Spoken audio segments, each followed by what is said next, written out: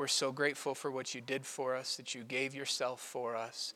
Father, we worship you, we honor you, we glorify you today, not just this day, but every day with our lives, and we love you so much. We're so grateful for your word. In Jesus' name, amen. Amen. You may be seated. Hallelujah. Good to be in the house of God today, isn't it? Praise the Lord. Welcome, welcome everyone to Family Church Fredonia, one of 10 family churches meeting around the region today, plus a church that met over in Spain. I guess it would be earlier this morning. Well, we were all quite asleep, probably, most of us. So excited to be a part of what God is doing in this region and around the world. Amen. You know, something exciting. It pertains to all the family churches. Pastor Jeff Mitchner from our Mayville family church is actually over in Spain right now, or well, I guess they're in Sweden, but he's been traveling with Reverend Rich Walker, who's he and his wife, Pastor Daphne, pastor our church in Spain, and so they've been over there just kind of plowing the field, seeing what God has for them, but just exciting to know that things are happening in the family churches. Amen. The word of God's getting spread. There's a net going out to bring in the last day harvest, not just in our little corner of the world, but all over the world. Amen. And we're all a part of that. So praise God for that. If you have your Bibles this morning, open them to Acts chapter 2 with me. Acts chapter 2. And as you do, we'll dismiss our kids down to their children's church program. Kids, you can head down. Leaders, you can also go, please. So that it's not just the kids heading downstairs. That would be a recipe for disaster. Happy Father's Day, everyone. All the dads out there, we have a special treat for all the guys 18 years of age and older. And now I know, ladies, you're going to get mad at me because we gave you flowers and we're giving the guys chocolate. I'm sorry. I don't know what to tell you. Take it from your husband. That's all I got. But so there, dads, guys, make sure that you grab some in the back after service. And if you want to sow that to your spouse, that is your choice. What you do with your seed, praise the Lord. So, not telling you what to do, but you'll reap a harvest. So there you go. And just to echo what Edwin said earlier, of course, we have prayer after service today. We'd love to have you join us for that. It's 10 minutes, and we'll make power available for the services, for the Miracle Crusades that are coming up in August. Aren't you thrilled about those? Praise the Lord. We've got a packed summer this year, but we're excited for what God's doing in it. Amen. We've got our camp meeting next week with Pastor Michael. So thrilled about that. Can't wait to see Contending for the Faith, what he has for us. And then, of course, we have the Miracle Crusades coming up in August. And so we're just going to get everything God has for us this summer. Amen? Praise the Lord. Let's see, I dismissed the kids. We're in Acts chapter 2. And so last time I ministered, which wasn't last Sunday, we had our family day last Sunday. Wasn't that great? That was wonderful, wasn't it? That was a wonderful time. You know, I heard a lot of folks say, we only get so many months of summer, let's do it every weekend. We'll have to see. It's not our property, right? But maybe we can take up a petition or have a congregational vote while pastors are away. I'm sure that would go over great, wouldn't it? Hey, pastors, I took up a vote while you were gone. We're going to have service at your house every Sunday from now on. That would be the last thing you'd ever hear from me, but at least we'd have fun. Praise the Lord. But that was such a great time, so we'll see. Maybe we will have another one of those. But either way, we have the reunion coming up, and that's always a wonderful time. So the last time that we were here, I filled in for Pastor and I ministered on the local church. And so we're going to pick that up today. Just a quick review to go over some things. We're talking about the local church. That's what we are here. There's the church at large, the body of Christ, but then we have our local church. And of course, there's millions of local churches around the world, probably at least hundreds of thousands, if not millions of them around the world.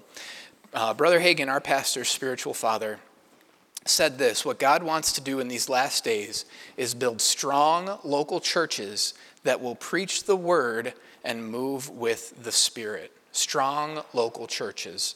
And so it seemed good to me. It was on my heart to minister on this line, just to check up on ourselves, make sure that that's what we are. Amen. As a strong local church, we can always, we always have newer folks coming, and so it's good to go over some of the basics of the church. We talked about water baptism and communion, some of those things that should take place in a church from time to time.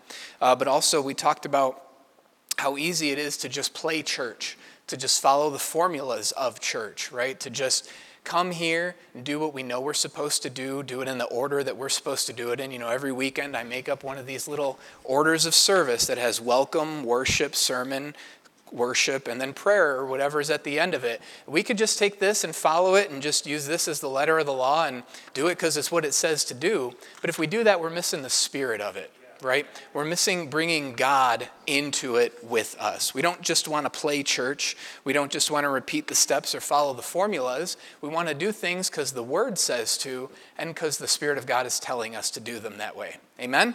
And so we went back, we looked at God's original plans for the New Testament church. We looked at the founding of the church to kind of see the blueprint for it. And so we're going to pick up there in the scriptures today, Acts chapter 2. And in verse 41, and now remember, this is right after the day of Pentecost. Peter just got filled with the Holy Ghost along with the 120 disciples in the upper room. And so he goes out and he preaches a fiery sermon. Did you know you can preach a fiery sermon after you pray in tongues? Wow, shocking, right? Some folks think you can't today. They think that if you have tongues, you can't also get people saved. And so we see in the Word it worked, and that still works for today, right? Praise the Lord. So if it worked for Peter, it's going to work for us. So they're all convicted. They know that they're sinners in need of a Savior. And so that's where we pick up here in verse 41. Peter preached Jesus unto them. And then they that gladly received his word were baptized. And the same day were added unto them about 3,000 souls. And they continued steadfastly in the apostles' doctrine and fellowship, and in breaking of bread, and in prayers. And fear came upon every soul. Oh, I just lost my place here. Fear came upon every soul. And many wonders and signs were done by the apostles. And all that believed were together and had all things common, and sold their possessions and goods, and parted them to all men as every man had need. And they, continuing with one accord in the temple, breaking bread from house to house, did eat their meat with gladness and singleness of heart, praising God and having favor with all the people. And the Lord added to the church daily as should be saved. So I told you that there's 10 characteristics, 10 building blocks, 10 foundational points of the New Testament local church. We looked at the first one listed here, which was water baptism. It's an experience separate from salvation. Water baptism doesn't get us saved, but it's a public proclamation that we have been saved and that Jesus is our Lord. And we got to baptize some folks last week, so that was great, right, to see folks putting that into practice and publicly proclaiming that they love Jesus. Also, they came to church. It says they continued steadfastly in the apostles' doctrine. And so that meant that they came to church, that when the church was open, they were there. We see later down where it says that they were there continuing daily with one accord in the temple. So we could start daily services and we'd be following the Word of God. It's not on the agenda, but we could, right? Praise the Lord. You can't fulfill. We looked at that when we talked about the apostles' doctrine. We looked at the ministry gifts, the gifts of the pastor, and that you can't fulfill God's plan for your life without a pastor, without the local church. I'm just blazing through a review here because we've got more to get through today. The next one, they continued in the apostles' doctrine and in fellowship. They spent time together. We saw that our closest fellowship ought to be of those with like-minded faith. And we put that into practice last week too. We just had church last week, didn't we? We had church, we had all these things, and we had fellowship together. And that was great time up there, just spending time together as the family that God has called all of us to be. Amen? And then we talked about communion, the breaking of bread. It was an act of worship, and we saw in 1 Corinthians 11 that it helps keep us in an intimate relationship with Jesus, so that if there's things in our life that he needs to address with us, that he can talk to us about it in those times, both individually, corporately as a church, whatever it might be, but it keeps him involved and not just doing it out of vain repetition.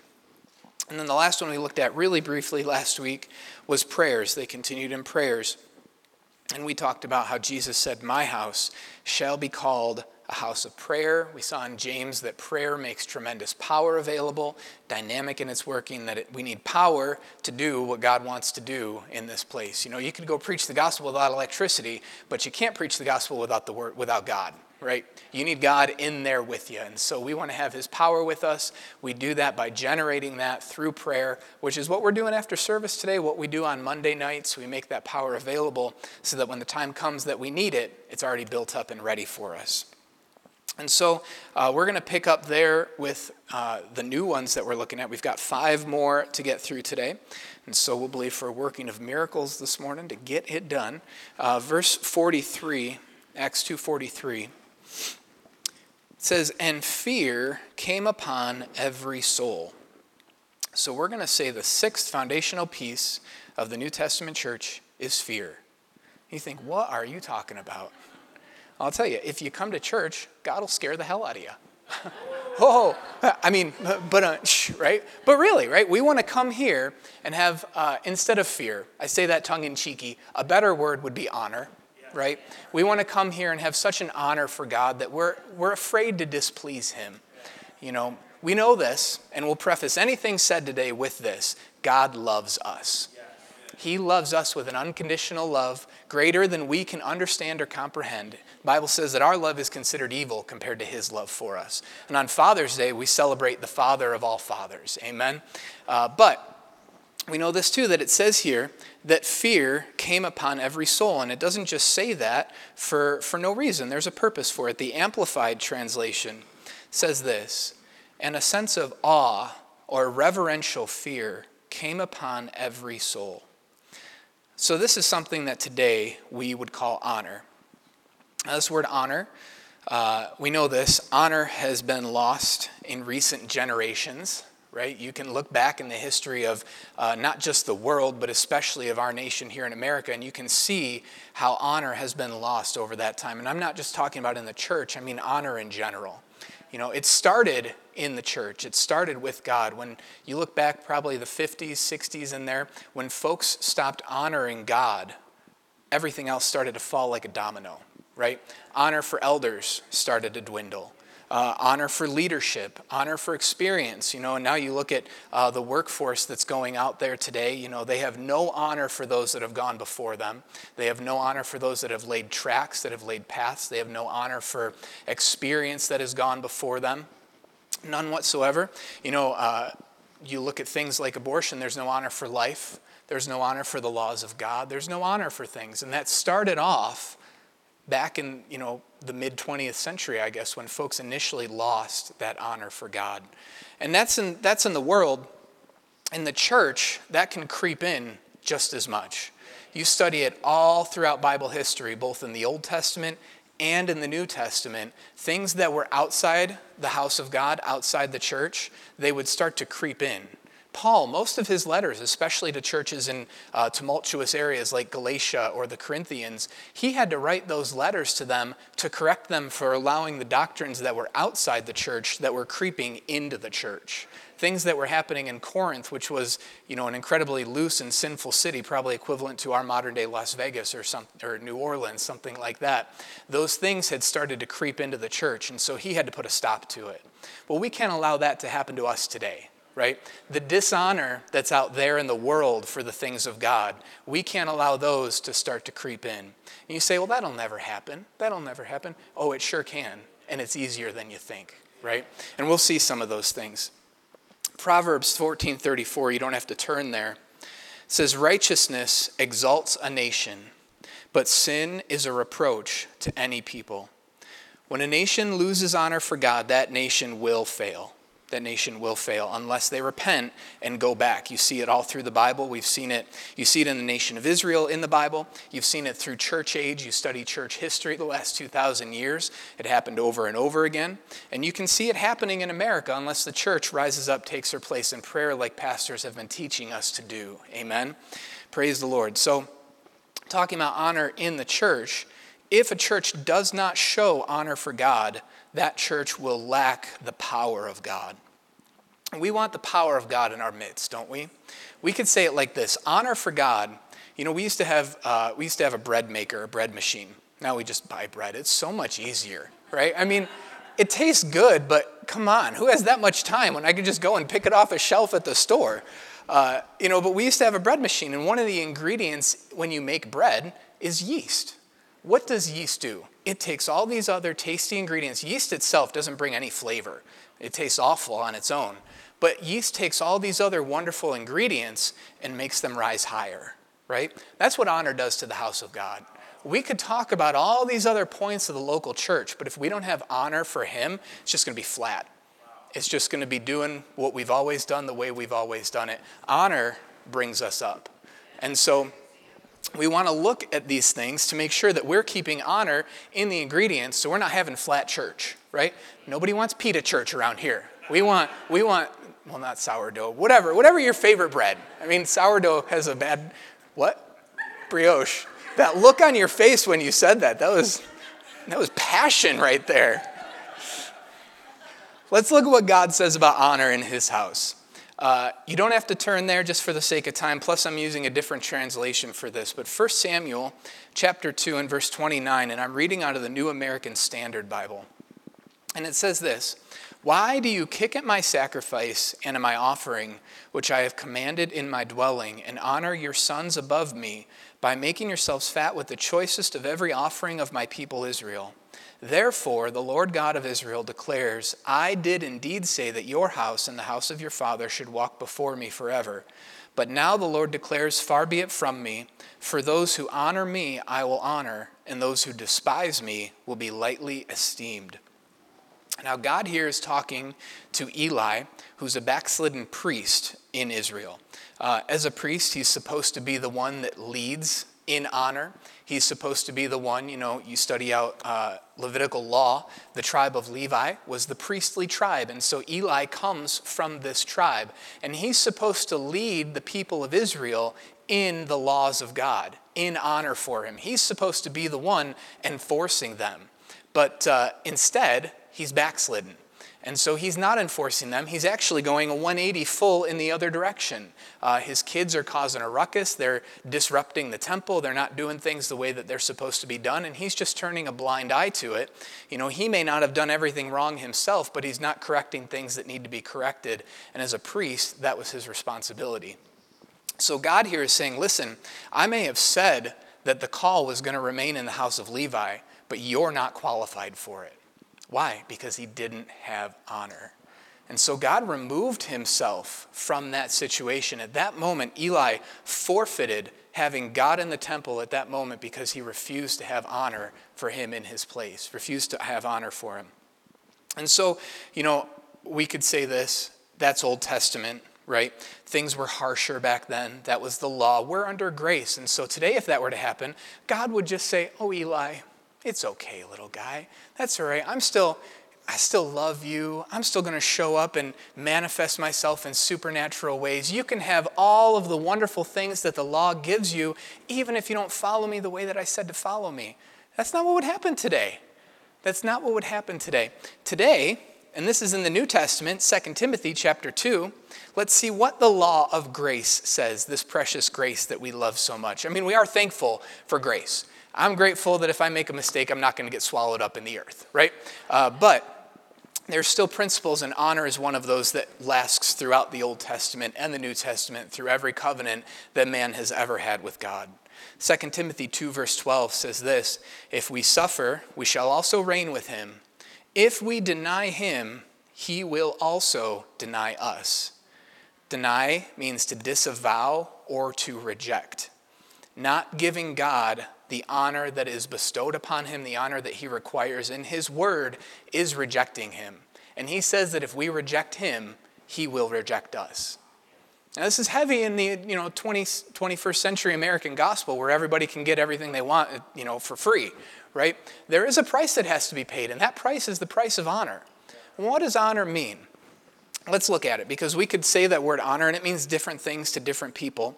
In the Old Testament, honor was a very specific set of rules that they had to follow. For us, God doesn't deal externally with rules and policies, right? He deals internally with our spirits. Now, we still do some of the same things, but we do them from a heart and not just from our minds or because we were told to do them, right? And that's kind of the theme with everything that we're looking at today, is not just doing things because we were told to do them, doing them because our heart is connected with him. And we want to please him. We want to honor him. There's that desire in you to do that. Turn with me to Luke chapter 7. Luke 7, verse 37. 37.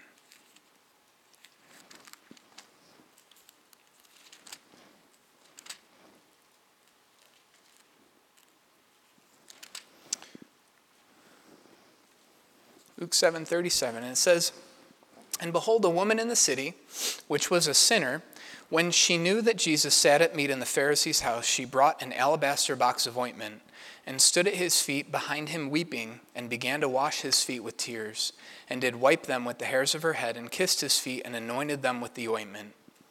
Some of you should do that to Pastor Michael next time that he ministers here. Now when the Pharisee which had bidden him saw it, he spake within himself, saying, This man, if he were a prophet, would have known who and what manner of woman that is that touches him, for she is a sinner. And Jesus answering said to him, Simon, I have somewhat to say to you. And he says, Master, say on. There was a certain creditor which had 2 debtors. The one owed 500 pence and the other 50. And when they had nothing to pay, he frankly forgave them both. Tell me therefore, which of them will love him the most? And Simon answered and said, I suppose he to whom forgave most. And he said, Thou hast rightly judged. And he turned to the woman and said unto Simon, You see this woman, I entered into your house, and you gave me no water for my feet, but she has washed my feet with tears and wiped them with the hairs of her head. You gave me no kiss, but this woman, since the time I came in, has not ceased to kiss my feet. My head with oil you did not anoint, but this woman has anointed my feet with ointment. Wherefore I say unto you, her sins, which are many, are forgiven, for she loved much. But to whom little is forgiven, the same loveth little. And he said to her, Your sins are forgiven. Now there's so many things in this section of Scripture that we could look at, and we don't have time to go through all of them this morning. We could talk about the offering. We could talk about judgment. We could talk about the love walk. We could talk about forgiveness, all of those things. But the big picture here, as I was seeking the Lord on what illustration to use for this, what I saw in these verses is that this man was playing church. This man had Jesus in his midst. But as a Pharisee, all he was doing was what he was required to do. He wasn't required to show honor to the prophet that was coming in his house. He was required to prepare a feast for him, and that's what he did. He did do that. And that is admirable, but he only did it because he was supposed to, right? He didn't do it because if he would have done it because his heart was connected in it, he would have done more than what was required. He would have gone above the call of duty, right? You see, this woman, she comes in. Now, she recognizes, here's an opportunity for my visitation. And she brings something different to the table. She brings honor to the table. She couldn't bring the same things that the Pharisee brought. She didn't have the money that he had. She didn't have the reputation that he had. But she had something he didn't, and that was honor for God. And that caused God to move, not on the Pharisee's behalf, but on her behalf. Because she showed up hungry for God. She brought something to him. She brought her best to him, right? When we come to the house of God, we're talking about honor. They had reverential fear, reverential awe of the Lord. We come here, we bring our best before him.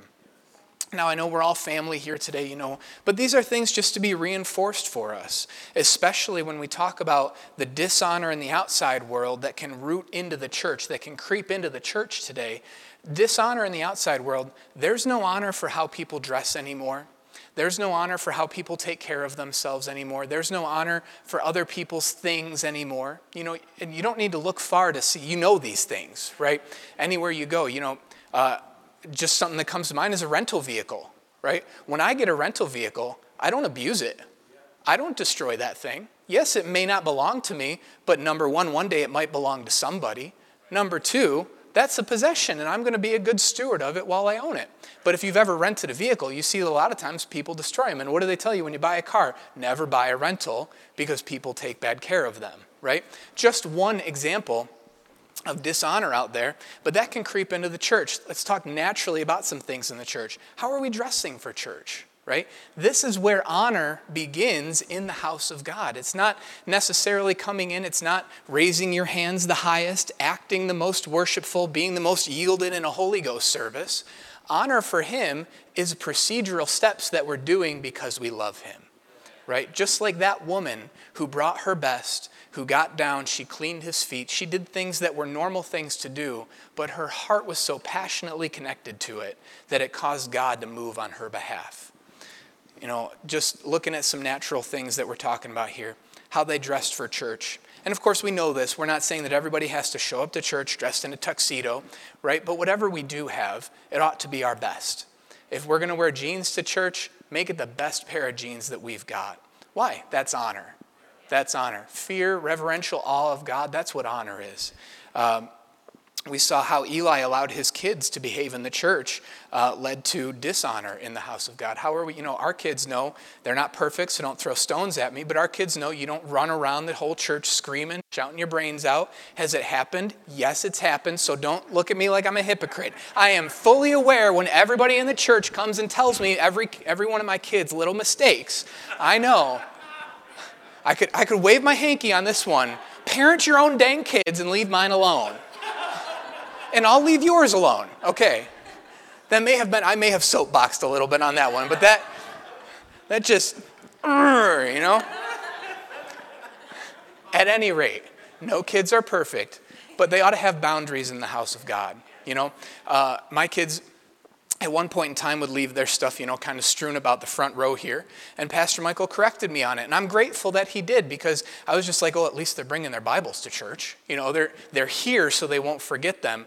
Yeah, but that's not honor in God's house, to leave it a mess here. We ought to leave this place more beautiful than when we came into it, right? That's just one aspect of it. Another one is how they cared for the temple.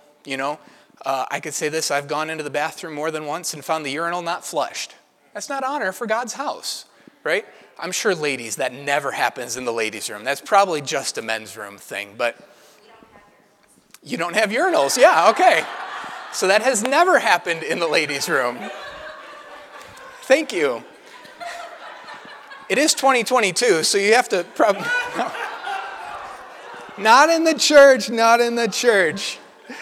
How they cared for the temple. Why do we have monthly cleaning days that everybody can come to, that everybody can be a part of, so that we can all together show honor for him. Keep this place excellent, keep it magnificent, keep it beautiful. We don't just clean the church because it's what we're supposed to do. That's honor for God, right? And it'll show him. Now, of course, if there's a speck of dust in the wrong place, God's not going to look and say, I'm not coming to church today, right? But it's the heart of it. We want to maintain excellence. We want to maintain honor. Those are just ways that we do it. So let's see.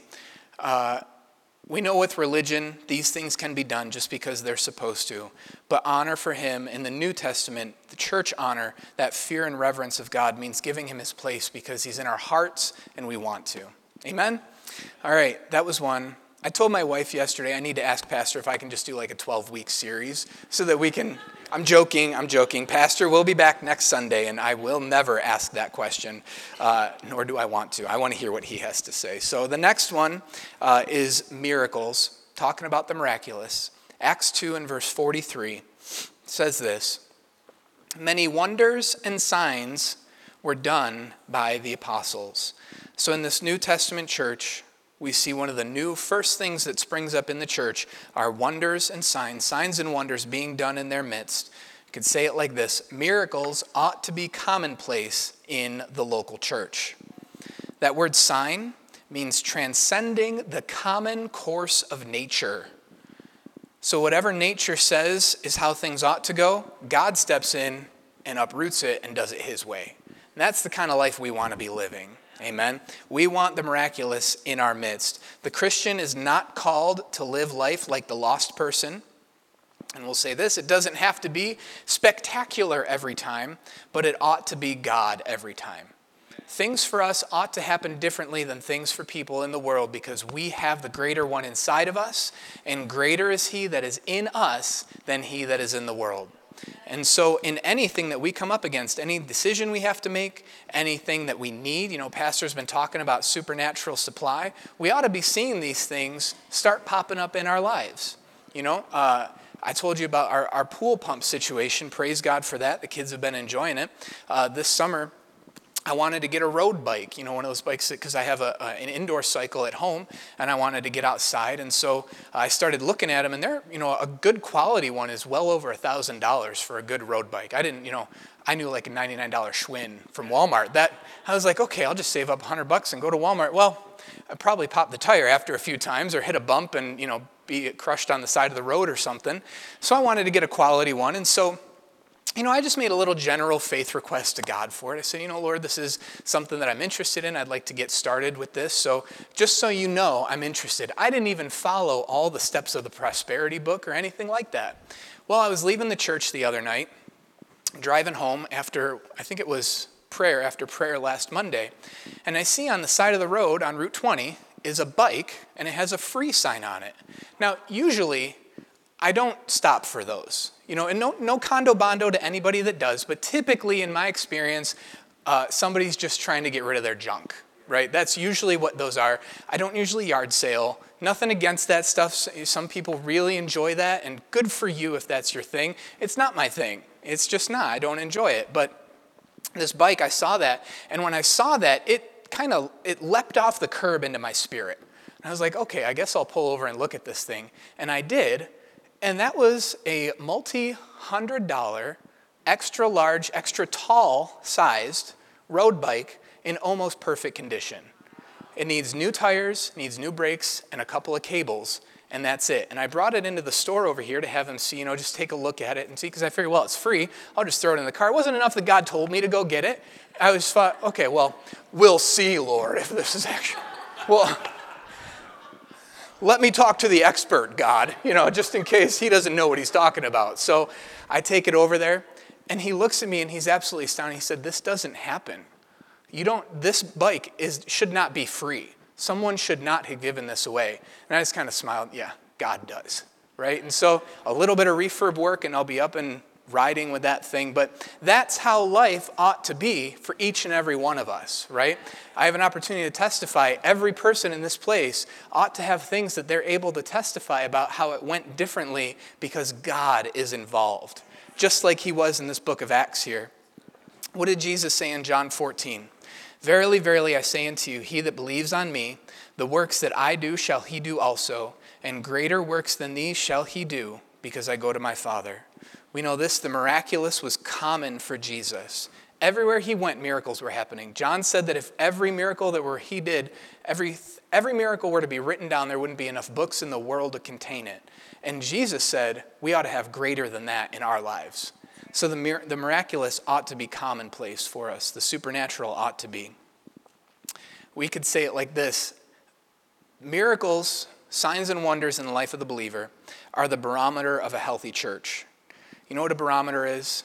You hear about the pressure in the atmosphere. A barometer tells the pressure in the atmosphere. The lower the pressure usually means that a storm is coming, or the higher the pressure usually means it's going to be better weather for a long time. That's what a barometer does naturally, is tells the condition of the atmosphere. Signs and wonders in the life of believers tell the condition of their spiritual atmosphere, in where they're learning the Word of God. If we're seeing things happening in our lives, that means that God is in our midst, right? And we want a church where God is in our midst. On the same side, if things aren't happening in a church, that ought to be a sign to someone that, hey, something's off here. There's a storm a-coming, right? That they need adjustments that may need to be made. They may need to prepare for something or make changes somewhere. But thank God that we are in a place where signs and wonders happen. Amen. The Corinthian church had a lot of miracles happening in their midst. The Bible says that they came behind in no gift, no spiritual gift, and Paul did not correct them on that. He corrected them on a lot of things. There was a lot of things they were doing wrong, but he didn't tell them, you're having too many miracles. Right? God will never say that to us. Thank God. So we want to covet earnestly these things. Next one. Oh my goodness. Next one. Acts 2:44. And I know most of our verses are just on the screens today just for the sake of time. It says, all that believed were together, had all things common, sold their possessions and goods, and parted them to all men as every man has need. And what we see here is God is starting to talk about the place of tithes and offerings in the New Testament church. So we talk about money. A lot of times it's a taboo subject. Folks get quiet when you talk about money. I'm thankful that this isn't one of those places because we're taught right about what the Bible says about it.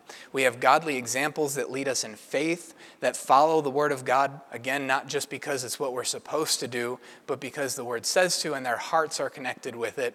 Amen. It's funny, money is mentioned over 2,000 times in the Bible. It's mentioned more than salvation. It's mentioned more than faith. any of those things, money. And yet in the church, we're hush to talk about it because we don't want to rub feathers the wrong way, rub fur the wrong way. I'm grateful that God doesn't care if he's rubbing the cat the wrong way, right? Lord, whatever you want to tell me, tell me. I'm grateful to hear it. I want to do things the way he wants them done. How we handle our money is important to God, especially with the local church. Now we know this, and I'm kind of breezing through this one because we're all family here this morning, but we also just want to make sure that these things are in us and firm up foundations for us. The tithe is biblically defined as the first 10% of any increase that we receive. Malachi 3:10 says to bring ye all the tithes into the storehouse, that there may be meat in my house. Prove me now herewith, saith the Lord of hosts, if I will not open you the windows of heaven and pour you out a blessing, that there shall not be room enough to receive it. So in the Old Testament, the first fruits were just that. They were an agricultural society. So whatever the first animals were of that batch that was going to get, slaughtered for consumption, or whatever it was that they were planting, the first 10% of that harvest was to go to their storehouse. Their storehouse was their temple, or what we would call our local church. This verse and other verses tell us that the tithe, the first 10% of all of our income, belongs to our local church. And if any minister ever says that the tithe can go anywhere else, they're not preaching the word of God. The tithe belongs to my storehouse. My storehouse, for me and my family, ever since I've gotten my first paycheck and I've been born again, my storehouse has been BCF, Family Church, this place. Because this is where God's called me to be, right? Now, does that mean we don't give other places? No, we ought to be givers, and we'll look at that in just a minute. But the first 10% of all of our income goes to the local church. Just mentioning it, we have newer folks all the time. The 10% is to be the first. That means it's off the gross amount of our income before the government gets it. If not, we're saying Uncle Sam has more value to me than God, right? That's what if we tithe off of the net, or the amount that you get after taxes and all our withholdings and everything, we're saying God gets the second fruits. Well, the Bible's very clear that the first fruits belong to him. And so, this is what the Bible says. Let's just look at what the Bible says, right? And I know we're blazing through this stuff, but it is important for us to just look at these things and be reminded of them. My church matters more to me than Uncle Sam does. Praise the Lord. Now, I'm not telling you not to pay your taxes, but I am saying that if you tithe, God will make sure that we are fully provided for to be able to pay our taxes. Amen. Is this for today? Because that's, of course, a big argument in the body of Christ. Is tithing for the New Testament? Some folks believe that tithing was only for the Mosaic law, only for Moses, that was the only time in the Bible that you were required to bring tithes in. Well, I'm sorry to say that's just not true. The Bible's pretty clear about it. Tithing was established as far back as mankind has been on the earth. Look in the Garden of Eden. You have a full garden. Adam and Eve could have everything in that garden except for one thing that belonged to the Lord. What was that? We could call it the tithe tree. They were not to touch that. As long as they didn't touch what belonged to God, he could bless them. And if they touched what belonged to God, it would open the door to Satan. And that's exactly what they did. The tithe functions the same way today. We look at Abraham. He was around before Moses was. He tithed. Of course, we have the Mosaic Law, which teaches us about tithing. Tithing was in place while Jesus was on the earth, and the tithe is still in place after Jesus went to heaven. In Hebrews 7:8, it says, "Here men that die receive tithes, but there he receives them, of whom it is witnessed that he liveth." It means in the Old Testament, priests who died received the tithes.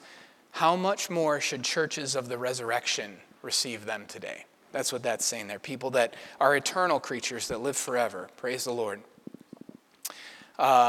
We know this, though. Tithing today isn't so much about the requirement of it as it is, again, about the heart behind it. Jesus said in Matthew 6:21, "Where your treasure is, there your heart will be also." I've talked to folks. Our pastor is a prime example of this. I think it was a year that he was born again, and he'd never heard a word about tithing. He went to Bible school and found out about tithing. But while he was there, he looked back at his checking account for the year, and he realized he'd already been giving way above the tithe. Why? Because he treasured God. And so for the New Testament believer, we ought not to sit down with our calculators and figure out what our tithes are down to the penny. That's so legalistic, so legalistic. God's after our hearts. I like to round up anyways, because folks, you get money sometimes, from handshakes or, cards that maybe you forget about. I just want to make sure I'm covered, right? But so with my tithe, I always round way up on it. But then it ought to just be in us to just be giving so much anyways that we already cover the tithe without even having to be forced or arm twisted into doing it, right? It's in us to be givers. John 3:16 shows us that God is a giver and we're just like him. The Bible says we're Christians, that's Christ-like. So if that's the tithe, the base 10%, then we also look at the offerings. And this is in Acts. This was in the local church. Paul was big on the offering. Peter was big on the offering. All the apostles were big on preaching the offering. And so the offering is where things we could say get fun. Luke 6:38 says, "Give, and it shall be given unto you, good measure, pressed down, shaken together, and running over, shall men give into your bosom. For with the same measure that you meet again withal, it shall be measured to you again." So an offering now is anything above that base 10% that we give. And this can go wherever's on our heart. It can go, and really should be going primarily to our local church. Why? Because this is where God's connected us to. Our heart ought to be invested in it. But there's times that my giving, for a certain month may go more to something else. It may go more to a different ministry that God's put on my heart to give to, especially when we have guest ministers in and things like that. My offerings to those are usually more than my offerings to my local church. But wherever our offerings go to, you can give an offering to the Humane Society or the Red Cross if you want to. Whatever's on your heart to do, just believe God that when you do, count it seed. Amen? But as we follow him, not just doing it because we're supposed to, we do it because he leads us into these things. That's where his blessing is. Amen? Praise the Lord. Let's move on from that one.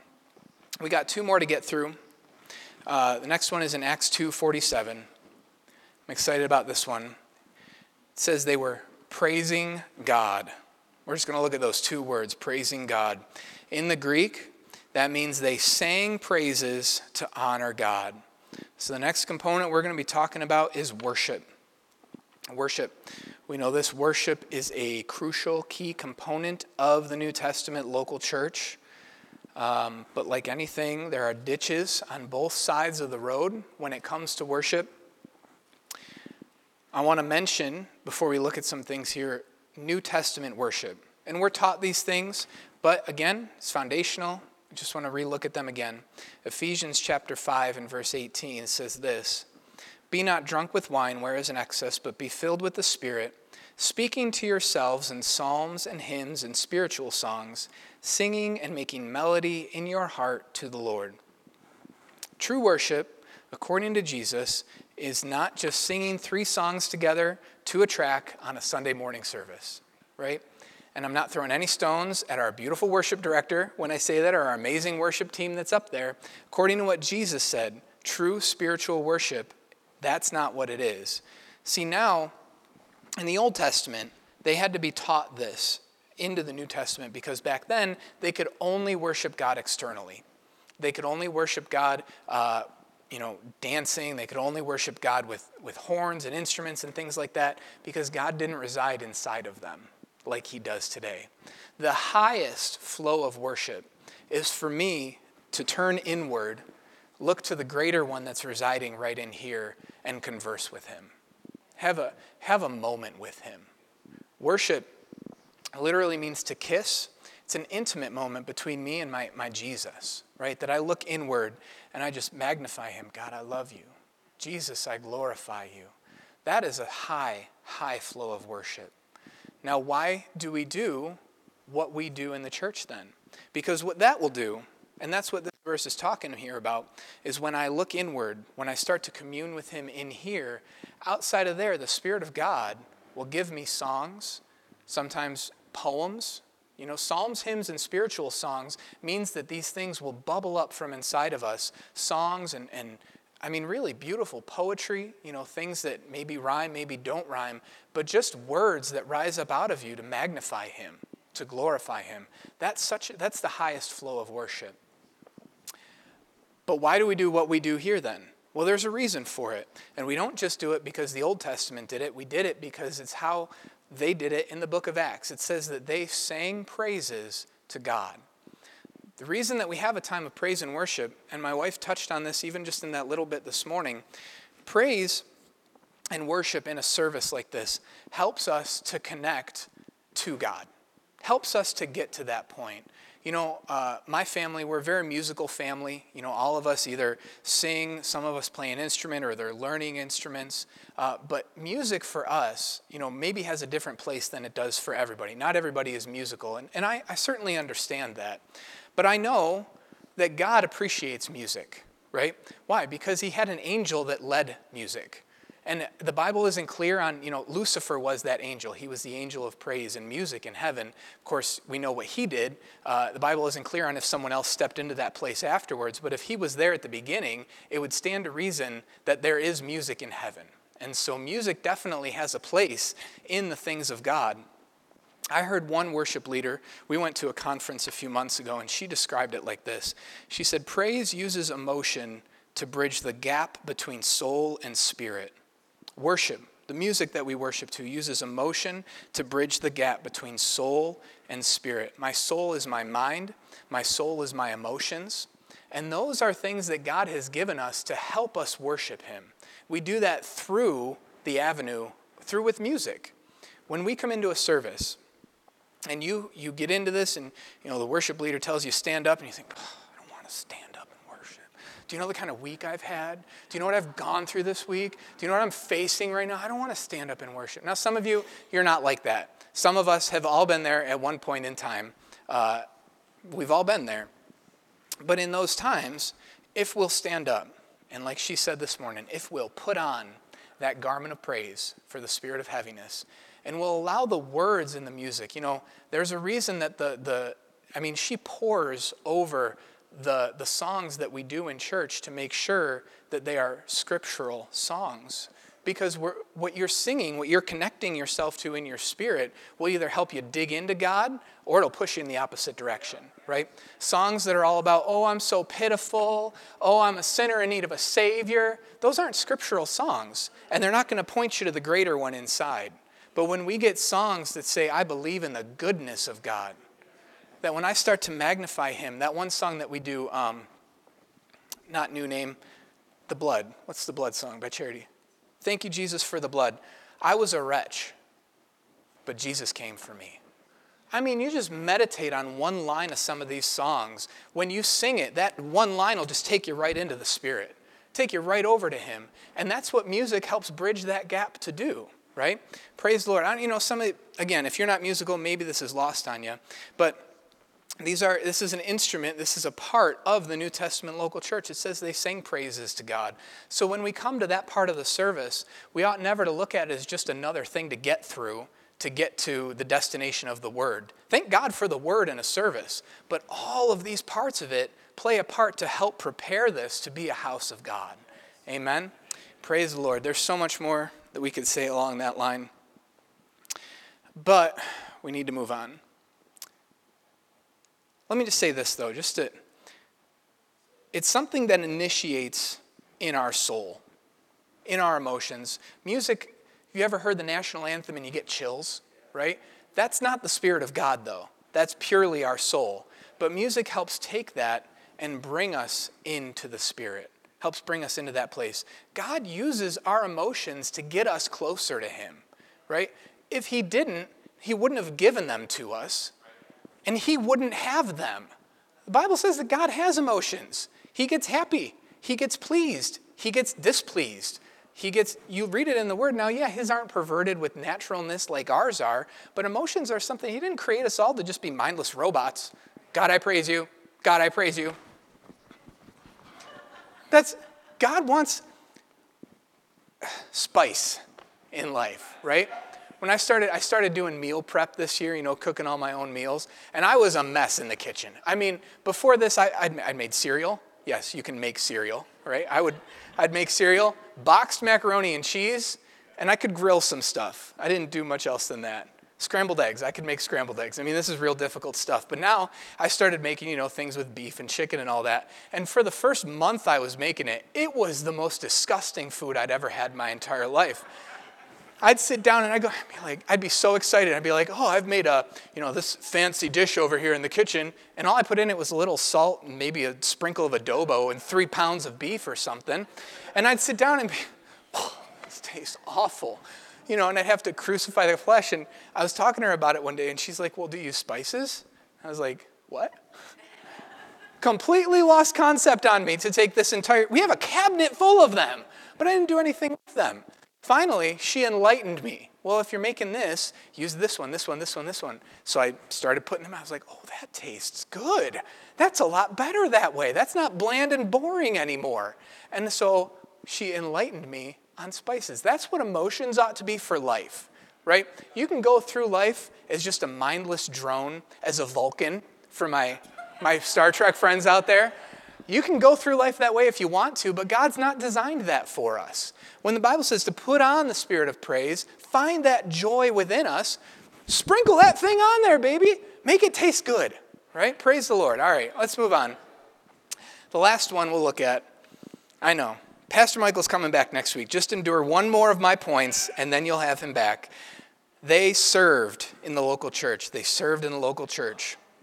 Acts chapter 6, verse 1. We're going to flip over just a few pages for this, assuming you're still back there in the book of Acts. Acts 6 and verse 1 says, and in those days, when the number of disciples was multiplied, there arose a murmuring of the Grecians against the Hebrews because their widows were neglected in the daily ministration. So the 12 called the multitude of the disciples unto them and said, it is not reason that we should leave the word of God and serve tables.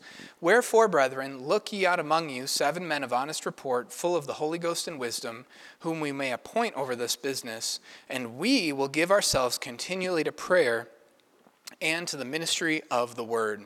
So we see that the local church was growing exponentially. You've seen one service had 3,000 people got born again at it. So there's a need for what we now call the ministry of helps. What's the ministry of helps? It's all of us, right? We have our pastors here in the church, and then we have those of us that serve in different areas in the church. And each one of us in that area is serving in the ministry of helps. For most people, that's the highest call that God has for our life, is to serve in the ministry of helps. And that's not to say that it's not as high of a call as the fivefold ministry. It means just as much to God, because the Bible says that he has placed everyone in the body as it pleases him. So as long as I'm doing what he's told me to do, even if the highest of that is serving in the nursery or on the cleaning crew or as an usher or whatever, in the lawn ministry, whatever it might be, if I'm doing that with everything in my heart and I'm bringing honor for God into that, I'm fulfilling the highest call of God for my life. Praise the Lord. All of us are called to serve in some way. And we see that here, that they established this in this New Testament local church. One thing that's important to mention is that these folks that they chose to serve, they weren't just infrequent, unfaithful people that were bouncing around. They were folks that were faithful men of honor, full of the Holy Ghost. Right? They were people. Now, does that mean that you have to be filled with the Holy Ghost to serve on the ministry of helps? No. But it does mean that you ought to be someone faithful to the local church. And we help folks do this. We have our 6-month rule, which sometimes we're a little flexible on, right? It's a rule in the New Testament sense of the source. But generally speaking, we want folks to come to the church faithfully for at least 6 months on weekend services to show that they can be here when they're supposed to be here, that they can be doing what they're supposed to be doing before we give them a greater responsibility. But all of us, once we're born again, serving ought to be a desire that's planted right on the inside of us. A child that watches other children as a baby grows, those of you that have had kids, you don't have to teach them how to crawl. It's in them to desire to move. And God's created that in them to begin to figure out how to move. Once you get born again, in your spirit is that desire to serve. But a lot of times we let our minds, we let our schedules, we let our whatever it might be, put that down. Don't put it down, because a baby that's not crawling after 2 years, something's wrong with it, right? A Christian that's not serving after they've been born again for many years, something's not right there. And God wants us to see that in the local church, all of us have a place. All of us have a role to fill. For all of us today, it's not right if a church has 10% of the people there doing 90% of the work. It's just not right, according to Scripture. And we don't have time to look at verses. I have verses to back up every one of these points. We don't have time to go there, but the Bible says a lot about how we serve. We ought to serve in love. Serve with love for God. We ought not to view serving as, I don't serve to make God love me. I serve because I love God. Sometimes those of us that serve a lot start to think that qualifies as my God time.